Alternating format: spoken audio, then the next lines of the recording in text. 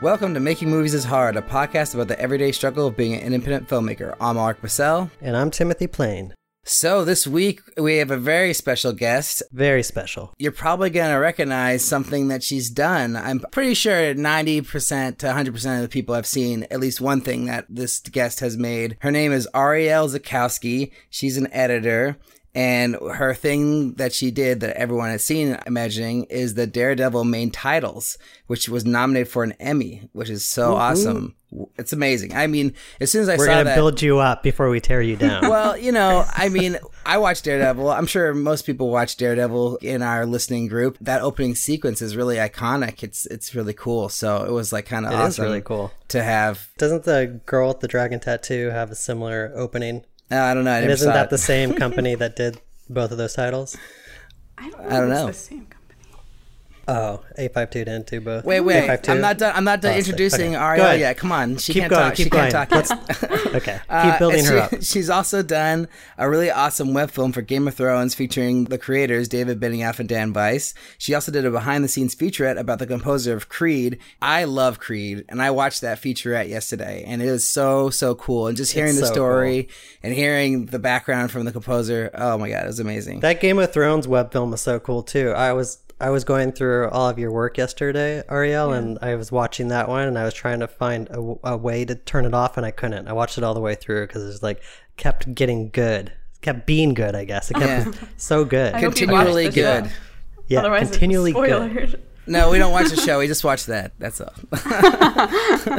And then lastly, Night Owl is a feature film which premiered at South by Southwest in 2015. And I believe Adam Pally is in that. I didn't actually look it up, but I just remember the clip I watched. I think that was him. Anyways, Very cool stuff. So Arielle, welcome to the podcast. Say hello. Hi. Thank you so much for having me.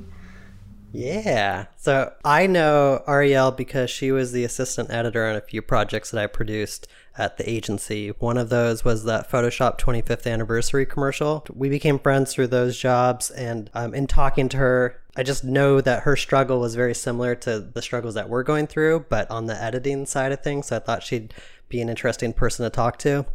But I think we kind of came in a little too late because she just got signed as a full-fledged editor at an editorial company. So the struggle's over, right? I don't know if I'd quite say that. You made it. No, you made it. You did it. You went after something and you made it. So that's awesome. That's true. Thank you. Yeah, it's been great. Where are you working? What is this place? I work at a company called Work Editorial, which is a post-production editing house in Culver City, California.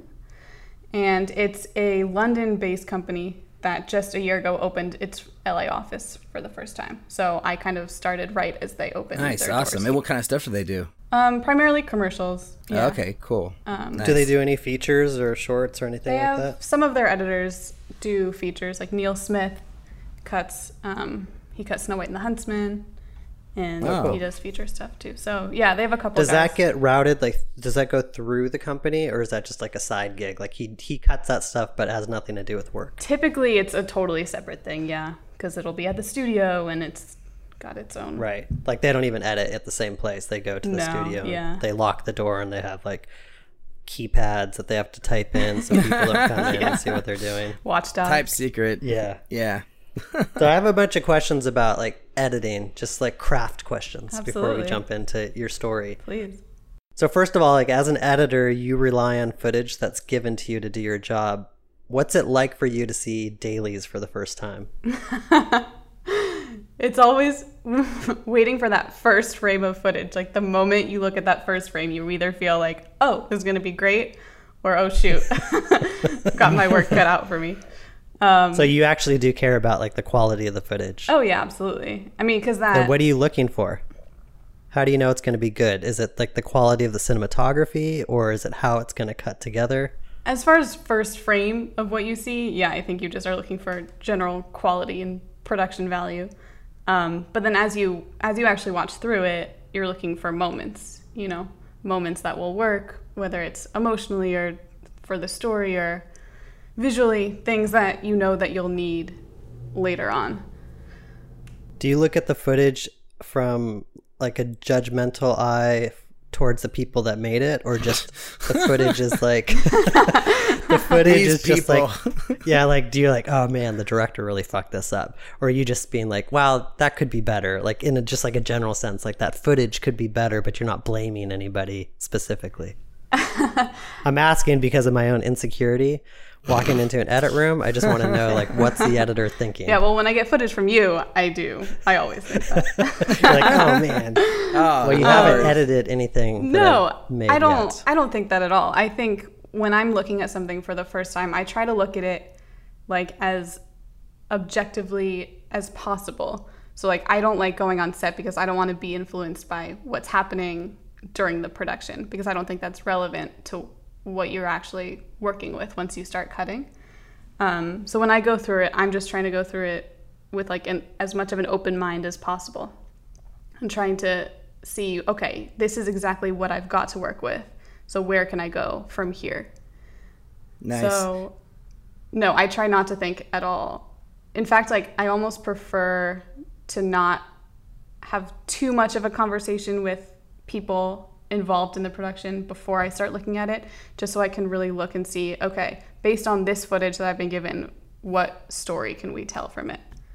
So to that point, do you care about like the script, or what is it called, script notes that you do, Ulrich, as a script supervisor? Oh yeah, well that's all kind of based on what the editor wants. So you you talk to the editor first. So the different projects I've script supervised, like I'll talk to the editor and then they'll tell me what they're looking for. Like, yeah, like we want just circle takes, or I want more detail on each shot, or whatever. Like it'll just be. Each editor wants something different. But yeah, I would love to hear, Arielle, what do you want from a script supervisor, from a script report? I think that script notes are most useful for the assistant editor because they'll reference it in breaking down and loading in the footage. So when I was assisting, I would always use it to cross-reference to make sure the number of takes that were noted were the same and make sure I wasn't missing anything. That was the biggest thing I used it for. Sometimes if there were like relevant notes from the director, I'd include those. But for the most part, once it's broken down, like I, as the editor now, I don't think I ever look at script notes. Wow, okay. Interesting. Not to burst your bubble. Let's talk about the difference between an assistant and an editor, because most of the people listening to this are independent filmmakers, so we don't have that structure. We just have an editor. And typically, let's be honest, most of us are just editing our own stuff. We're not working with editors. So what does an assistant do? In my experience, which is mostly the commercial world, an assistant does everything except for edit, is how I like to describe it. Basically supporting the whole editorial process. So assistants are really busy at the beginning of a job. As soon as you start getting dailies, they'll be loading them in, organizing it, getting everything prepped for the editor to look at, and organizing it based on the editor's needs. Yeah, every editor has kind of slightly different preferences as far as how they like things organized. So once you're familiar with the editor that you work with, it's kind of second nature, just as far as how you break it down. And then, little like getting music, getting sound effects, getting all the things that you think the editor will need in the first couple days of starting to work. And then you get them going, and then they'll work for a few days, and then the ad agency will come in. And once they come in, then you sort of work as a liaison between them and the editor a little bit. So whenever the editor wants to post something, usually the assistant will do that, or the agency will still start needing like, oh, I need a link with this, or I need prep for the sound people, etc. And then you're kind of involved in that. Pretty much all the work that the main editor doesn't want to do. Exactly. And do you ever assemble stuff ahead of time before the editor sees it? Sometimes I would. If they needed, if they're like double booked on jobs, then they start relying more on you for kind of cutting some stuff. And then an assistant also is really busy at the end of a job, because then you prep the spot for color and mix and conform. So you typically go to all those sessions and supervise everything. So you're kind of like watching through the whole process, making sure everyone is happy and everything's going okay. If you're assistant editing a feature, would you ever put an assembly edit together, or is that something that you would leave for the editor to do? I don't know. I haven't ever assisted on a feature. proper Okay. feature. Interesting. I think it depends I think some more senior assistants would be relied on for that. But it also depends on the editor and their process. So interesting. Okay, so you're alone with an edit for a little bit. Wait. Before we get there, I have one more question. Okay. This is like pre-project, like the first thing you do, like before you start editing. Do you ever talk to the director at length about the project, or do you like to not talk to the director before you start working? I'll talk to the director. Yeah, of course. Because at the end of the day, it's their vision. What I do, though, and I don't know if this is right, but I'll read a script when someone is like asking me to be involved in a project, obviously, to see if I like it. But then once I get the footage, I try not to read the script, because I try to see, like, based just on the footage that I have, I'll find the story from there. Sometimes if I'm getting confused and like, what is this shot for? Then I'll reference back to the script. But I try to like just look at the footage and do you start with like a wide shot then, so you can see it all play out? You mean with what I watch? Yeah, because how do you know what the scene's about if there's just like all these pieces, random pieces strewn about? How do you know what piece of dialogue goes into the next piece of dialogue, for instance? Well, in theory, usually I feel like people start out with kind of some sort of wider shot, or they'll run through the whole scene once and before they start going and getting picked in some sort of master of some kind, whatever it is. I mean, if it's really confusing, obviously I'll reference it. But I feel like if it really is going to tell the story in the script, then I should be able to gather that just by watching. That's where the judgment starts coming in. If you can't figure out the story, then you'll be like, wow, this director really screwed up.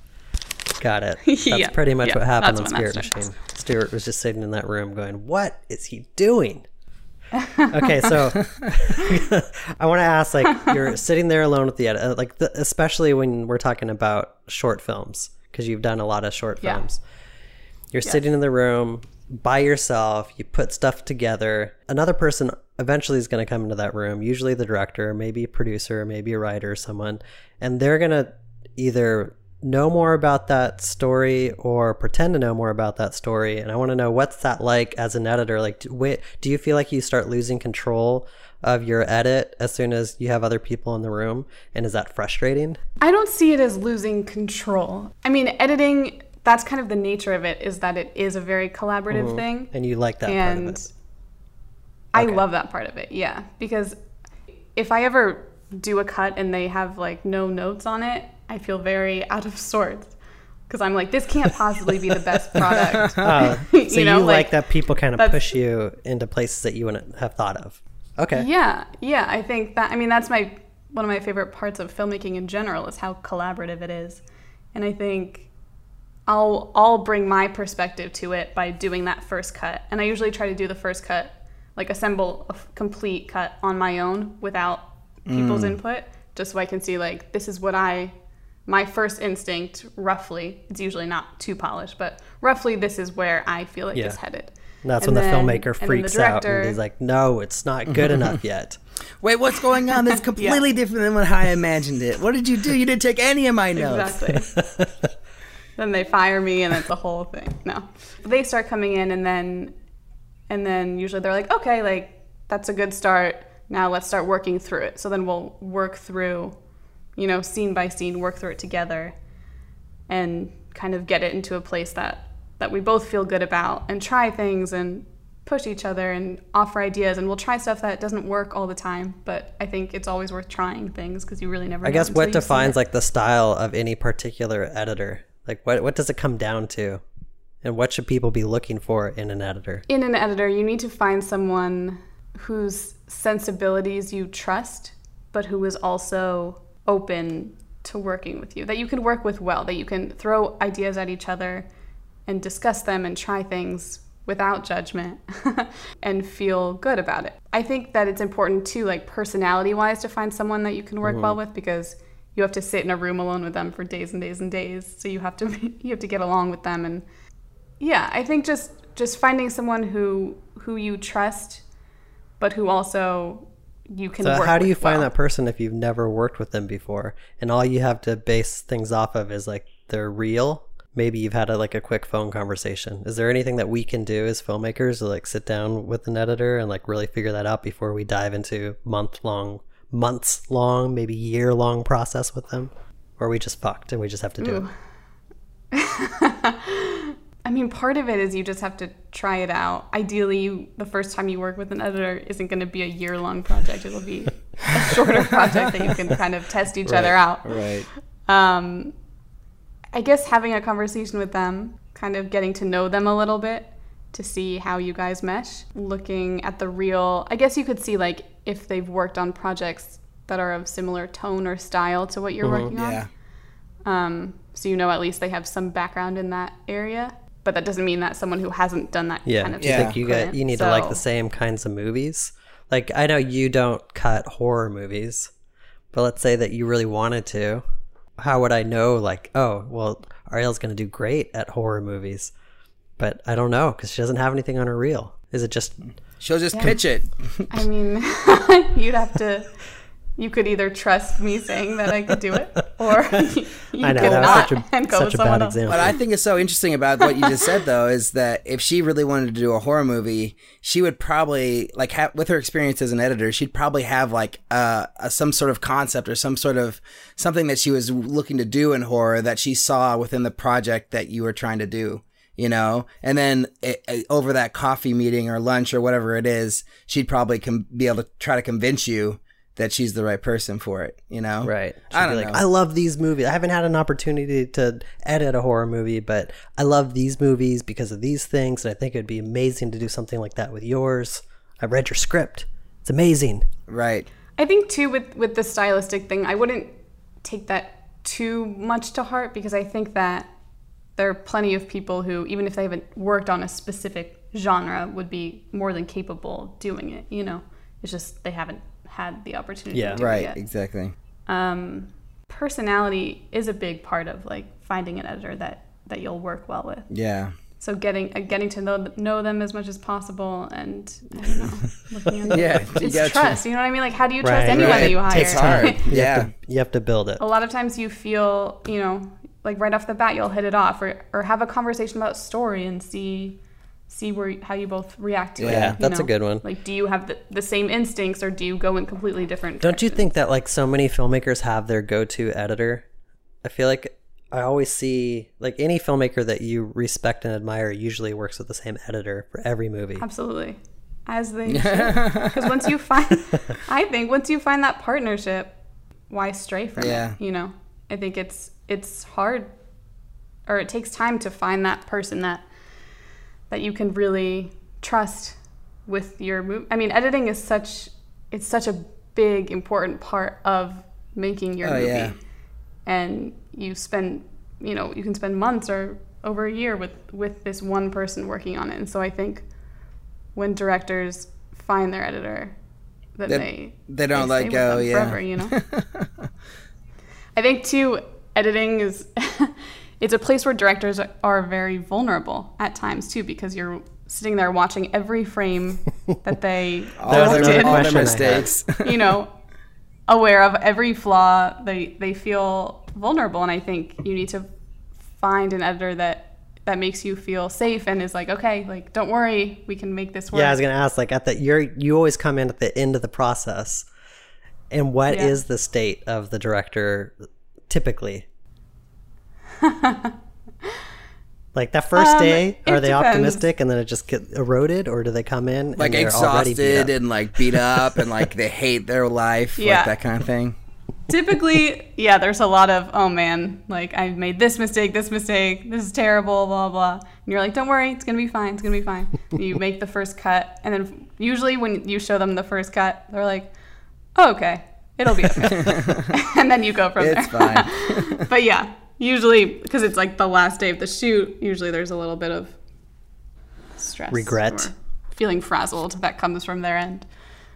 And it's my job to So I'm asking for a friend of mine. He's working on a film, and he has another editor working on it, but he's used to editing his own stuff. He's not getting what he wants from the editor, and his instinct is to take the edit back. Wait, are you talking about me? Yeah, my friend, Ulrich. I was like, wait a second, I'm going through this problem right now. What's your advice to Ulrich? Because he's used to editing his own projects, and right now he's having somebody work on this short film for him, and he's not getting what he wants, and so he's thinking about taking it back and trying it himself to get what he wants. Well, why did you hire an editor for this job? Well, because I wanted someone else to sort of bring their, creativity to it, and it's interesting because he did make some changes to the very beginning first half of the short that I didn't think of, and that we somehow we shot these things and I didn't even realize it, I guess, or I don't know, or maybe he did it. You shot stuff and you didn't realize it? I don't know. Like, there's this moment in there that I forgot about, or maybe he somehow replicated it or created it using pushing in and moving the camera. But it's this really brilliant moment, and it wasn't in there in my first cut, and he put it in, and I'm like, oh my God, that's great. But it's like, that is an amazing thing. But then there's other things that just aren't working later on.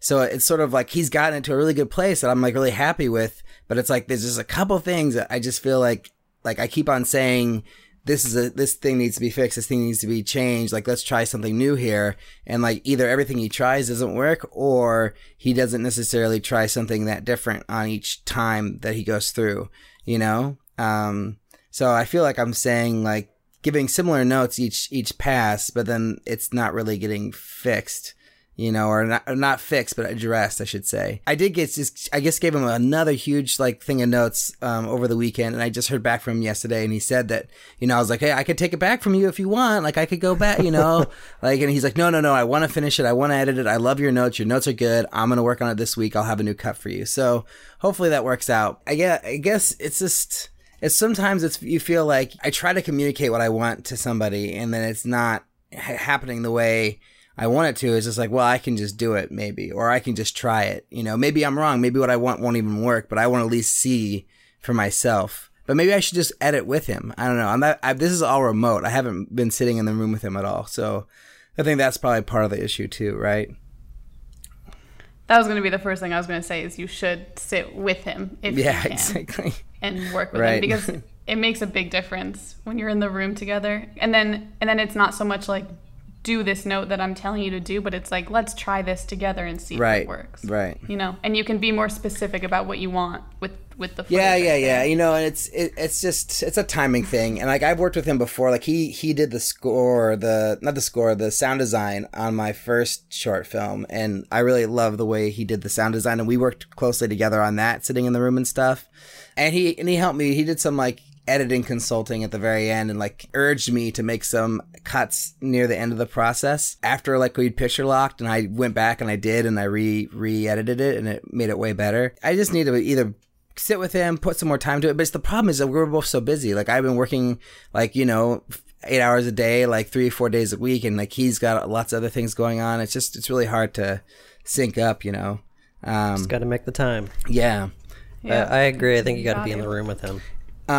Anyways, because clearly you trust, he's capable. He's proven he's capable in the past. So it's just a matter of communication and sitting together. Taking the time. So one last question before we go into your story. And I obviously have so many questions. This is the best part about having a friend on the podcast, is I can ask you so many questions that I probably wouldn't normally ask you, and you're trapped and you have to answer them. So this is great. I know. This is dangerous. So you saw Over My Dead Body early on while Ulrich and I were editing. Because we were editing at the same time we were doing the Photoshop 25th anniversary. And this is not a trap question. I'm not trying to get you to talk shit. I like where this is going. But using that as an example, what do you think is the danger of a filmmaker editing his or her own film? If you want to use this as our movie as an example, that's okay, because we made the conscious choice to edit it ourselves because we just wanted the challenge of it. But we could have just as easily used an editor. You and Grant gave us notes, which was awesome, and there's things that you pointed out that we just never would have thought of. So are there common mistakes you see that filmmakers make when they edit their own films, and reasons they shouldn't do it? Or do you encourage it? As an editor, I always think that it's better to bring an editor who is not the director to work on it. I think that as a director, you're just so close to it that, like I was talking about before, being able to look at the footage and see, not based on what you've been planning for months and not based on what went well on set, but based on the footage that you have right there in front of you, what is the best story you can tell? And I think if you've been working on it for months, for years, however long, it's almost impossible to do that.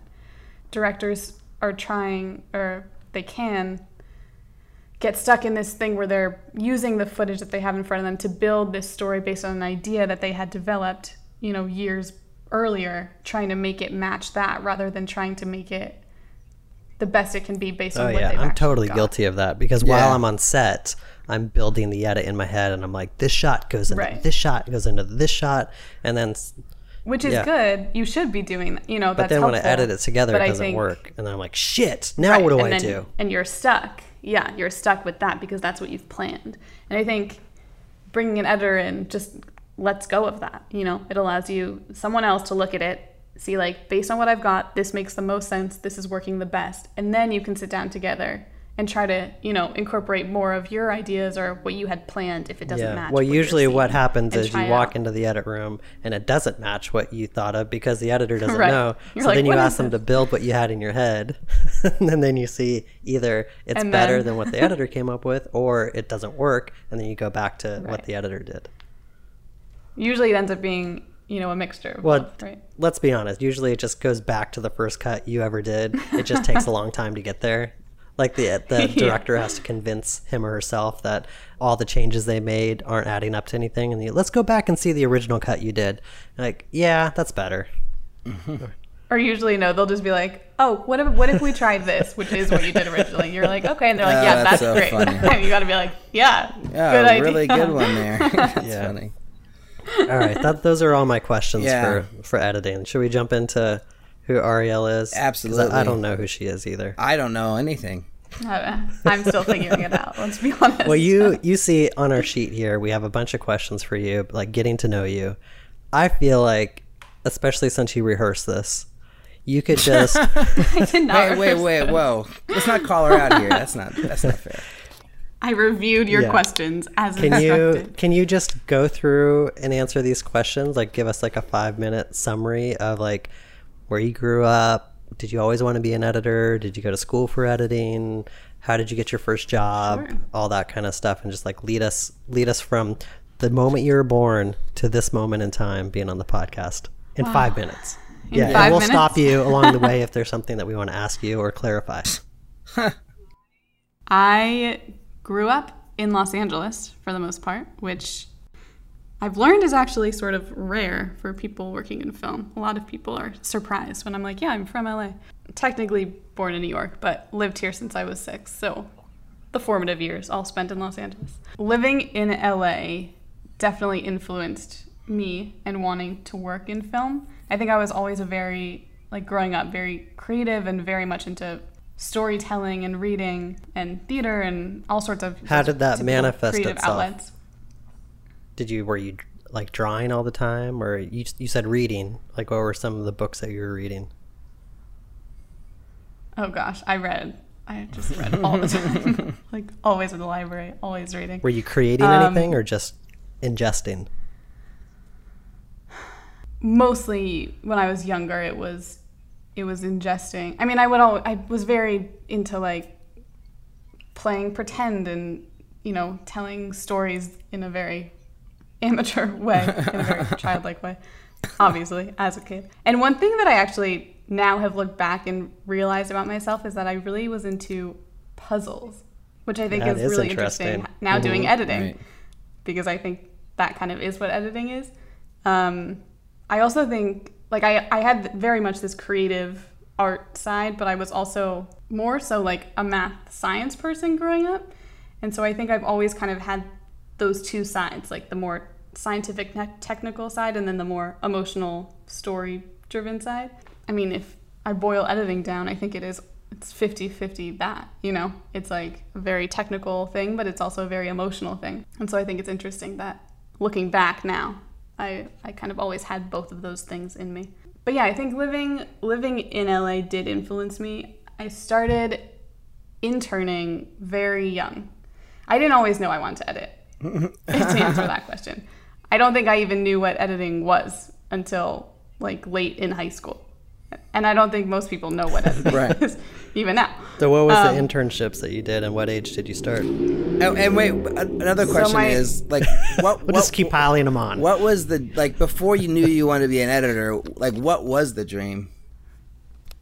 I don't know. I jumped around a lot. I think for a while I wanted to do theater because in high school that was my main creative outlet. And so I was like, oh, this is great. I love telling a story in this way. This must be what I want to do, before I knew much about film or editing. You know, I think you kind of latch on to, oh, I like this about this thing, so that must be what I want to do. But then you develop and you learn about other things. My first internship, I was 16, and I interned at Fox Studios.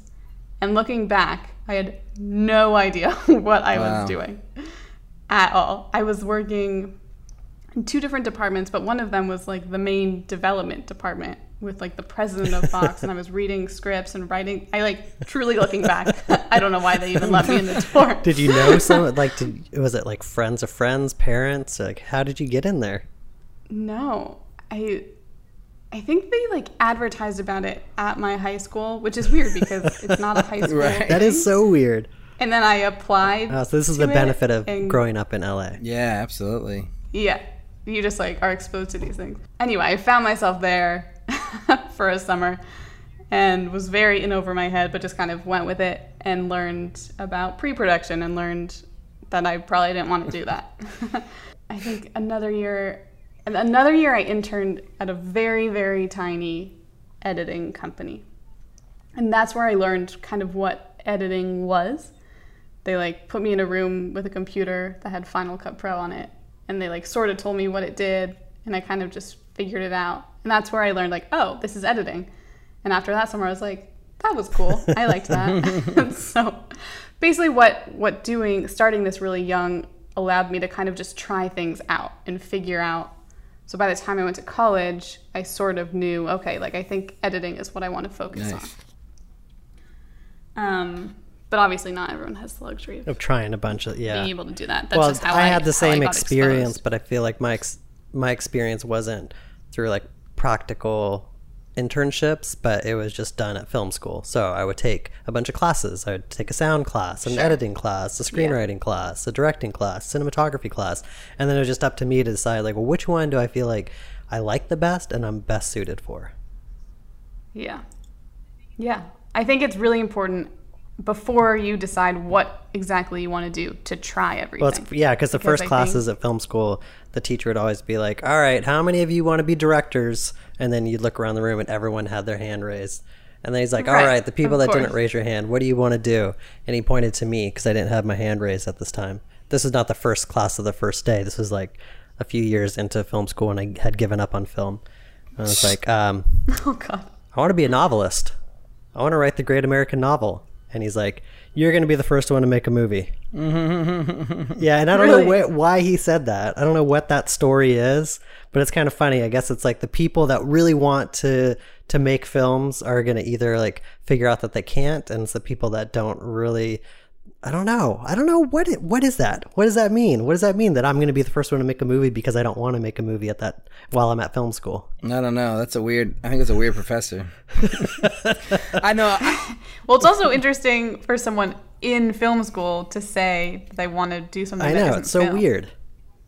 Like, why'd you say that? Oh, why did I say why that? Were you because I was like maybe 3 years into the program, and I was so frustrated because every time I went to make a movie, no one would help me. I wasn't the popular kid in class. And so you'd have like, let's say 20 people in class. All 20 people have to make their own movie. Usually about 4 or 5 of them would group off and they would all help each other out. And they would do like each one of each other's movies, taking on different roles. That would happen around the class. And then somehow I was stuck by myself. So I'd have to write, produce, direct, edit, and sometimes even act in my own film. And I was so frustrated because I was constantly up against the boundary of like my own skills. I was constantly being exposed to where my own limitations were. And I knew that the only way I was going to get past that was to work with other people, but no one would work with me. And so I was like, fuck this collaboration stuff. Collaboration sucks. Yeah. I'm just going to do something that I can do alone in a room. And you know what that is? Writing. Writing's amazing because all I need is a piece of paper and a pen and my own brain. I don't have to rely on anyone else, and it's free. Movies cost money. Yep, that's true. So I didn't actually start liking making movies again until after I graduated college and then found people that were willing to work with me. Well, getting back to... No, let's talk about me more. No. I love talking about you, Timothy. It's great. I would love to talk about me. That would be fun too. But we have Arielle here. But that experience probably shaped who you are Yeah. now, you know? And now you have a different approach to Yeah, filmmaking. totally. Or maybe you're the only one that stuck with it because you knew how hard it Yeah, was. maybe. And I'm so curious to know if I was the first person to make a movie out of in my class. Well, did he mean feature or did he mean just... Yeah, I don't know. If it's feature, I obviously haven't done that yet, but I still could. I still could be the first one. If I do my feature, then I still could be the first one. Yeah. Interesting. Interesting. Okay, so back to Arielle's story.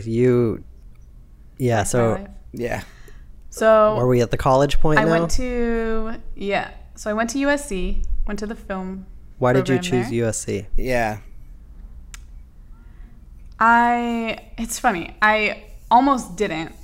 I really wanted, I mean, growing up in LA, I wanted to leave for college because I knew I'd probably be back. But by that point, I knew that I probably would end up doing something in film.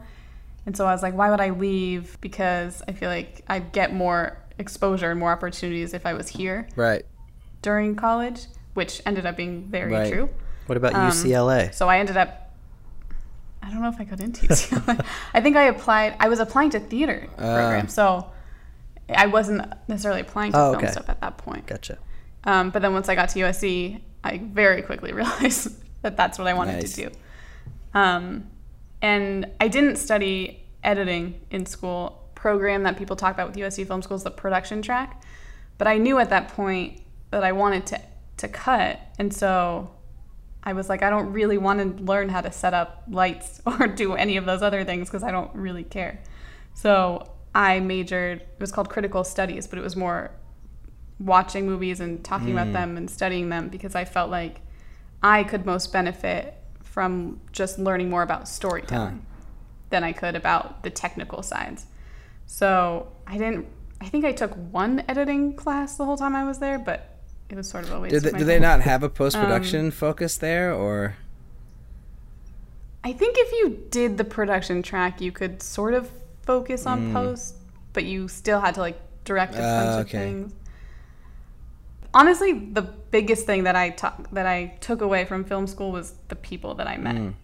I wouldn't say that anything. I mean, I loved the education that I got there, and I took a lot of really interesting classes that I'm sure did affect me in ways that I'm not even aware of.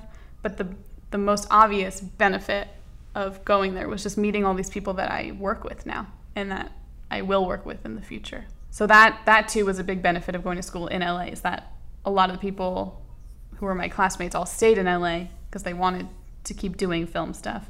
So everyone's still here and everyone's kind of working together and figuring it all out. That's how you got that behind the scenes nice. Creed job, right? Yeah. So that was a friend of mine. All USC people referred me to this producer who worked on that project and reached out to me and was like, oh, I heard about you from here.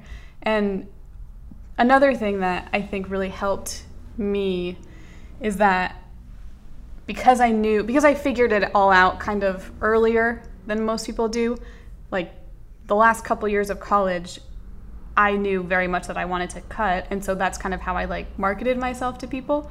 So a lot of people upon graduating knew, they're like, oh, Arielle, she edits, which helped because then, that reputation kept going even after, and people would hear about me that I didn't even know just because I kind of did a good job at like telling a lot of people that that's what I wanted to do. Cool. We always say, Ulrich and I always say, tell people what you want to do. Right. If you want to edit, just tell people you want to edit. You want to direct, tell people you want to direct. Don't be shy. You don't say it, no one's going to know. No one's going to read your mind. Especially in this industry where you just have no idea where something will lead, you know? Like any person you meet, you have no idea how they'll affect you. So the more people you tell, the more times you put it out in the world, the better are your chances, I think. So I know you don't have any point of reference for this, but do you feel like being in LA is important for anyone that wants to be in the film industry? Or do you think, I guess it's for an editor, it's probably more important than other disciplines, right? I think it helps. I mean, the more people you can be around doing, working in the industry, the better. The more people you're meeting, the more projects you get exposed to. Yeah. Is it essential? I don't think it's essential, but I think it helps. But I can only speak on my experience. So you graduated college, and then how did you go about looking for a job? And was your first job in editing? So I kind of gradually transitioned from school to work in a way that I think I was a little bit lucky to find. But and you're hanging out at your parents' pool for a few months, maybe a year. Kind of the opposite, actually. I started interning at a different commercial post house called Rock, Paper, Scissors when I was a junior in college. And I interned there for a semester. And then that summer, I still had a year of school left, but I somehow convinced them to hire me as like a junior assistant, which looking back was a very impressive feat.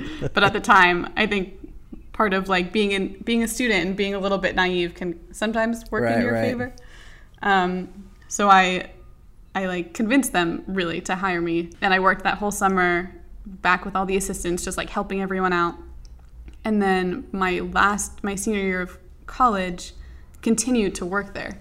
So I had my first semester, I still had a bunch of classes, so I was only working there 2 days a week. But then my last semester, I only had one class left, so I was pretty much working there 4.5 out of 5 days a week. So by the time I officially graduated in May, it was like a very easy transition, and they hired me as a staff assistant. I mean, I keep saying I got lucky, but I mean, I also put myself in that position, where I had worked there at that point. How did you get the internship at RPS to begin with? Someone that I knew the EP there. Not an industry person. It was like a personal connection, and they didn't even really know what RPS was. They were just like, oh, like, I think they do editing. You want to do editing. So this came out of you saying, I want to be an editor, and this person says, yeah, I have some like tangential relationship to, I think, an editing place. Exactly. So it's not like you had your eyes set on RPS, which is a pretty well-known, in the commercial industry, it's really well-known edit house. Wow. It's one of the biggest. And like the two of the editors the editors that work with David Fincher on like Girl with the Dragon Tattoo, and where are the other ones? Social Network. Like they're editors there. Wow. Fancy. Very fancy. Real big time. So I went and met with the EP there and with Angus Wall, who's the owner. Basically, they were like, we don't have an internship program. I was like, that's totally fine. Just like, let me sit there and learn, and I won't bother anyone, I promise. And they were like, fine. Looking back, I did a lot of convincing of people to let me just do things that now at this point, I don't know if I'd have the balls to fight for, but I'm glad I did. When you're young, you can just do things. You just, without the knowledge and like the pressure, you're just like, yeah, I'm just gonna ask. What could harm? Like, what could hurt? Why not? Why not? And usually it pays off. So honestly, let's get into some of the struggle. And I know you're not right now going through this struggle, but try to put yourself back in the mindset of like being an assistant editor and wanting to be a full-time editor and feeling a little trapped. Like, how long were you an assistant editor at RPS? I was an assistant for total a little over 5 years. Holy crap. Wow. That's a long time. And at what? It's actually but not. At what point in that process were you just like, why is my career not progressing? Like when I was starting out, when I was interning, and then when I was first starting to work, assisting was very exciting. It's like, oh my God, everything's new, everything's, you're learning, you're working with all these really great editors. The point that I started to really be ready for the next step was when I got bored of assisting, when I knew everything about it, and so nothing was challenging anymore. Like every problem that came to me, I could do. And I was like, I'm ready. I've mastered this. What's next? And another thing that I did kind of all along was that, and this is a really big thing for me that I really believe is important, is that even while I was assisting, I was still cutting as much as possible. Right. At that point, it was mostly like for USC people, or for, friends of friends, or it was short films, it was web series, it was so all like that. At the time of that Photoshop much project that we worked on, how many side projects were you also working on at the same time? Probably 3. Wow. I mean, I really was into it. Like I really piled them on. So you just edited everything you could get your hands on, like any short film, any web series, anything anybody you heard it from was like trying to get done. You're like, yeah, I'll do it. Yeah, I'll squeeze it in, like that kind of thing. Wow. Absolutely. That was like, for me, it was one of my biggest things, and one of the things that I really firmly believe helped me get to where I am as quickly as I did, is that I did that as much as I could. I would say yes. Really, I would, like, for years, I kind of didn't have much of a life. Like, I just knew, I was like, there's nothing that I want more than to edit, and so I'm going to do it as much as I possibly can to make that goal happen. So I would take on as much as I could and work. I'd come in and work before work. I'd stay after work. I'd work on weekends, as much, really as much as you could, because I just wanted to get better. And so the only real way to get better is to keep making things. So do you apologize now to the first filmmakers that you cut their stuff that probably wasn't as good as it could have been? Or are you the ultimate perfectionist and it was all awesome, everything? I think we're all learning, So the people whose stuff I was working on then, some of them I'm still working with now, and we both look back and we're like, well, clearly we've gotten better. But I think you can only get better if you keep making things, That's not the way I feel. I feel like everything should be perfect the first time. And if it's not perfect, then why even bother? It can't I know. be. It's well, stupid. you got to learn at some point, Like that's oh, go ahead. No. I'm a really big believer in, like, you really can't get better unless you're making things. The more that you can make and work on, the better you'll be, because the more practice you have. We did an early episode about the 10,000 hour rule, that we really believe that you have to put in that much time, like 10 years or 10,000 hours. Sounds like you squeezed it all into 5 years. Maybe. But as an assistant, I think it's a really good thing, because I think it gives you a creative outlet, so you're not just doing all these, technical, less creative things that come with assisting, but you're getting to do that, and you're around all these people editing or learning about how they edit, watching them cut. You can pick up on things and, like, incorporate it right away or try it out right away and whatever you're While you were on. Cutting all the stuff on the side, are you showing it to people at RPS also? Like, are you showing it to Angus? You're like, Angus, what do you think of this? Angus, no. What do you think of the short film? I would show. The very beginning, I was really just learning, But a few years in, I would show it. Grant is the editor that I worked mostly with at RPS, and I'd show stuff to him and get his notes for sure. So I want to hear about. Okay, so you've transitioned over to being a full-time editor. Like, what is, like, the struggle now? Like, because like we said in the beginning, it seems like, you're there, you're doing your dream. Like, what challenges are you struggling with as an editor trying to edit features?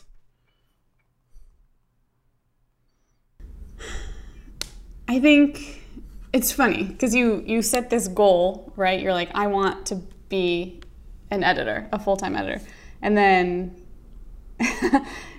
That's pretty much in my head what I've been working towards the past 5-6 years, whatnot.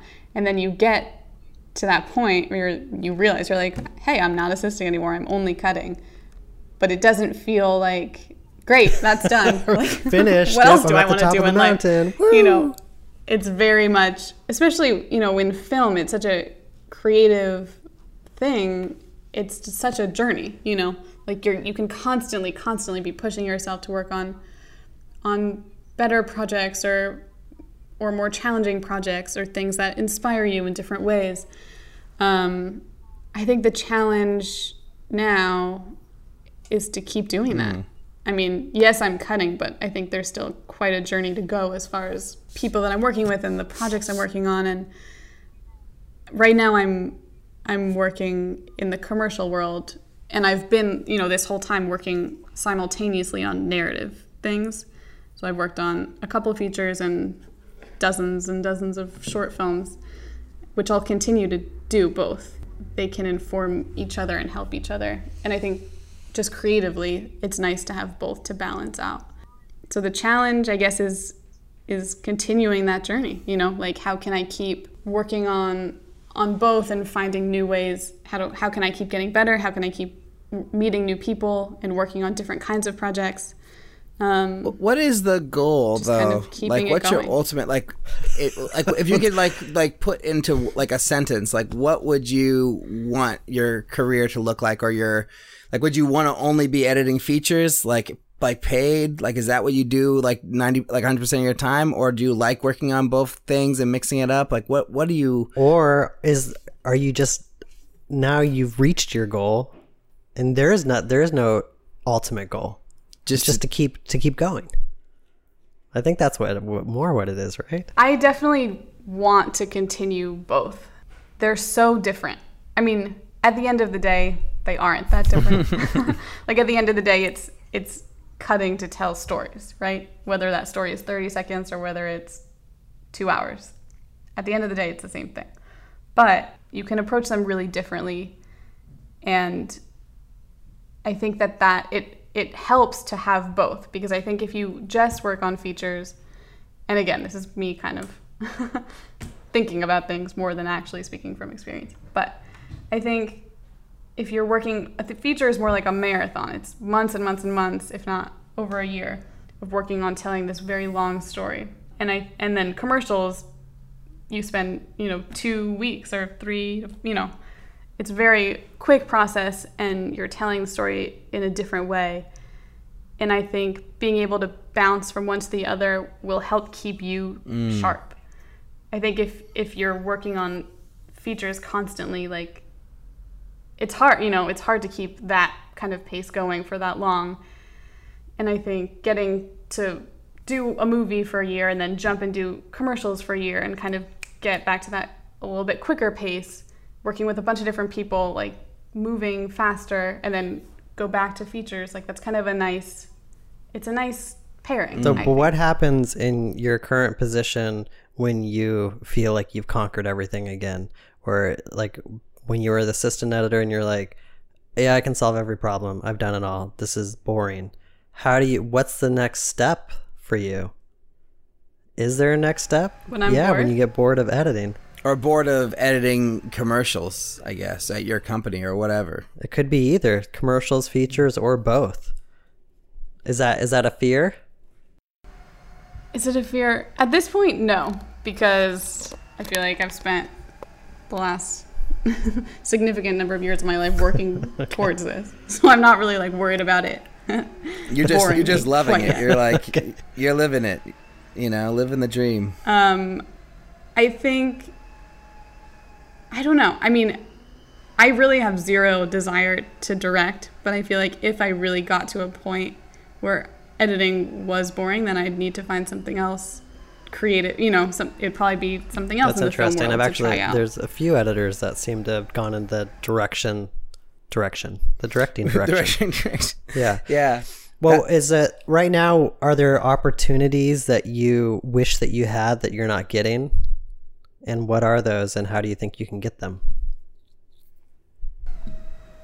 With editing? Like, all right, like, do you want to, this is like a stupid example, but the only, okay, now I have one especially for you.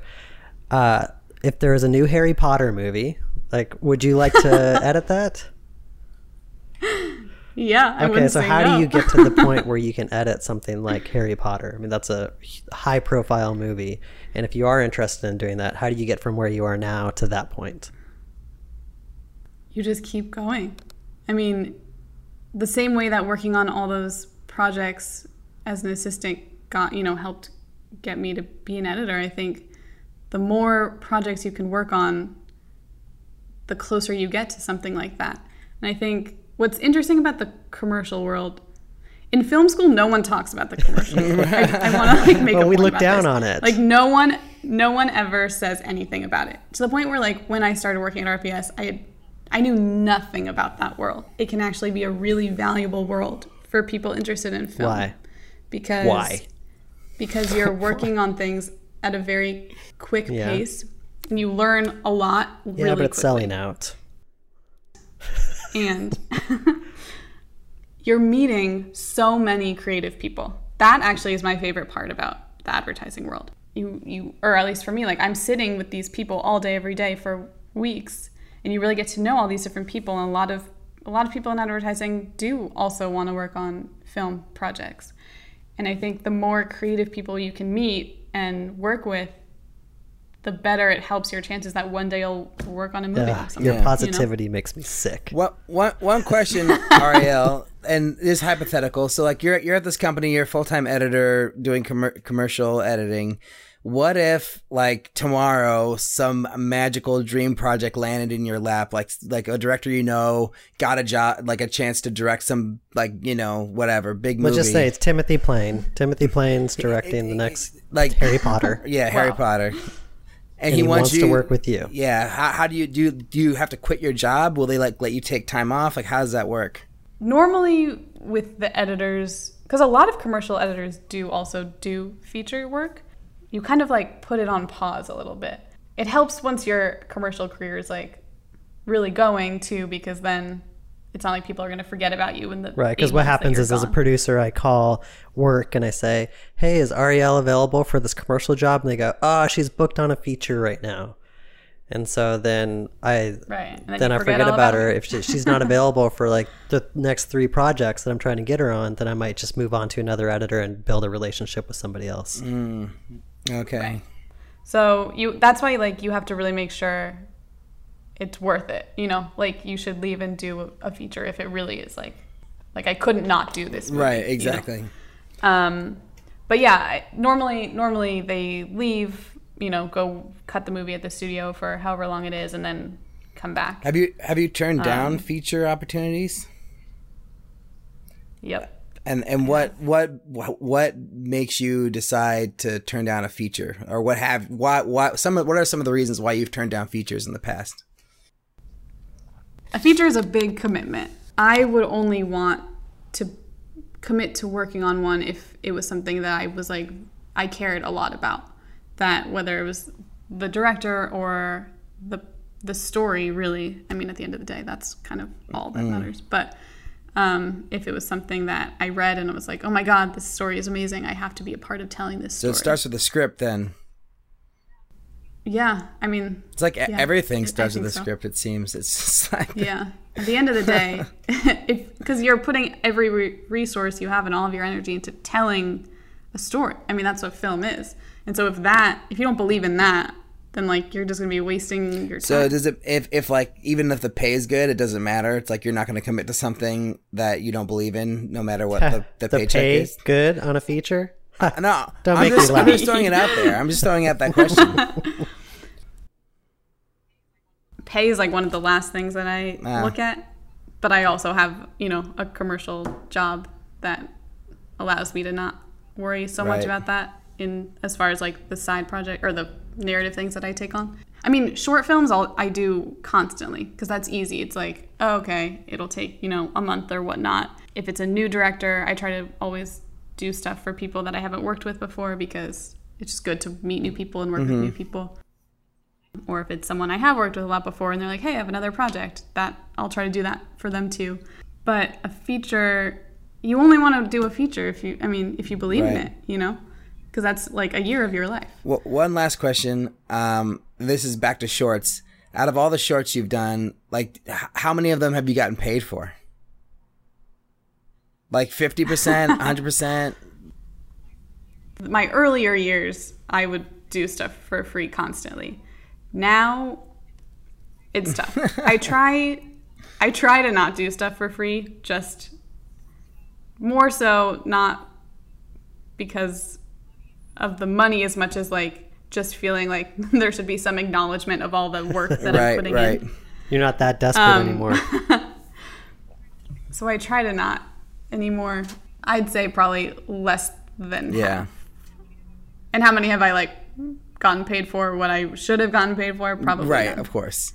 Yeah. And in a short, it's like almost impossible. Like I mean, I just produced something in June, and we hired an editor to work on it like for 10 days. Like it was like a rush job. Like it needed to be done.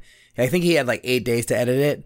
And we paid him like almost nothing. But like it was like the fact that I could just get him anything was like enough to like sort of make him feel like he was, respected. And then the fact that it had a deadline, it was like, oh, I won't be working on this for months and months and months. It'll be over and I can go on, move on with my life. So, yeah. Yeah. But short filmmaking, man, it's tough. I just love to hear about it because, like, I think sometimes it's sort of mind-blowing to me that short films have the budgets they have because, like I could barely scrounge together $2,000 to make a whole movie, It's just like, and like and like an editor is probably worth like, like at least half that at a major discount, but you can't if you only have $2,000 to make a short film, you can't possibly pay an editor $1,000 of it. It's just like, it wouldn't make sense. So I don't know. It's just, it's like it's a tough thing, Shorts are interesting. It's not like they're really going to ever go anywhere. I mean, they do, but really a short film, I think, should be used to try things. Mm-hmm. Used as an opportunity to be like, let me try telling a story this way, or let me try this script that I've been working on, this idea, and I want to test it out in this short form. But I think ultimately you need to transition to feature work, if you really want to like be a filmmaker. Yeah, that's what know. Then that goes to what we said earlier about like just leave us alone. I feel like those dangerous words. I just but just doing it, because like you're talking to Timothy what he was saying earlier about like writing and like just being in a room and writing alone. It's like, yeah, you could do that, or I could do that, but it's like I just don't want to be a writer. I want to be a filmmaker, so I gotta just make movies. So that's why I feel like, no matter what flaws I see in my current project that I'm working on, it's like I just gotta make the fucking movie. Like I need to make it. I have to.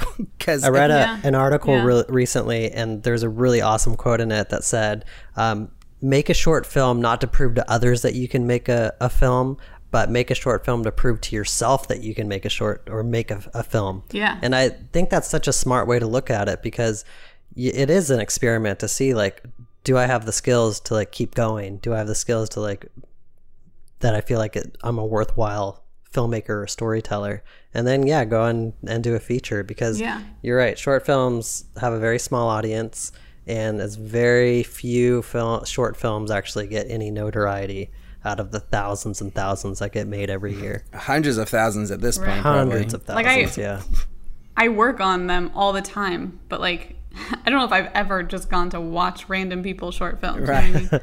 Like no one's looking for that. I think there is communities online that are looking for them. They're small, but I think they do exist. Yes. I think they're small. Yeah. But also to go back to what you were saying earlier about like how to find an editor that you work well with, I think making a short is a good chance to like find your people, find your crew, as far as like from a directing standpoint. I think this kind of shorter form thing, it's good to test out not just the project but the people, because so much of filmmaking is finding those people. I don't know about team. Timothy, but I definitely found my team through my short filmmaking, or at least most of them. I think I don't have like a steady team of people, but I feel like I know what I'm looking for in people. I think I can assess reels really well, and also just talking to people, like if they're going to be somebody that I can work with, because I know the qualities and the traits that really help me like on set or in pre-production or post-production. And there's definitely like people that I would work with over and over again. Like I would work with you, Ulrich, again. I've worked with my DP Phil. So there are people that I would, but it's not like I have to put that crew together, which I think is probably a good thing, because your crew is not always going to be available. Yeah, it's good to know a bunch of different people. But I mean, I love what you said, Arielle, about like, you know, just working with new people, because I think it is really exciting and fun to work with different people and new people. Like, I love working with different DPs. You know, I've worked with a bunch of different editors, or a couple different editors at this point, and like, I just think it's fun to meet new people and explore new styles, because you learn from everything you do, you know. Man. One of my favorite parts about this industry, which is also terrifying, is that you don't know where something will lead you. Like, we don't know where we're going to be 3 years from now, or what we're going to be working on, you know? And the more things you work on and the more people you interact with, like, all those things can affect your life in a way that you can't predict. To that point, do you think that as filmmakers we should set goals for ourselves, or do you think that's just stupid and you just see where things go? I think you absolutely should set goals. I'm a big believer in setting goals. So what's a goal that you have right now? Yeah. On the spot. Oh man, my private goals. My life goals. Put it out there. Whatever it is. Hey, people aren't going to know what your goal is unless you say it. So let's put it out there, and maybe somebody on this podcast is going to hear it and be like, hey, I can help that dream come true. Right now, it's to keep going. It's to, like, yes, I'm cutting, but like, I'm nowhere near done, you know? Like, I want to keep working on better and better projects. So my goal right now is like, how can I do Nice. that? How can I keep pushing myself? Awesome. I feel like we could talk forever. Yeah, but I'm already late for work. I know. I'm sorry. I'm sorry, both of you. It's okay. Well, so let's wrap this up.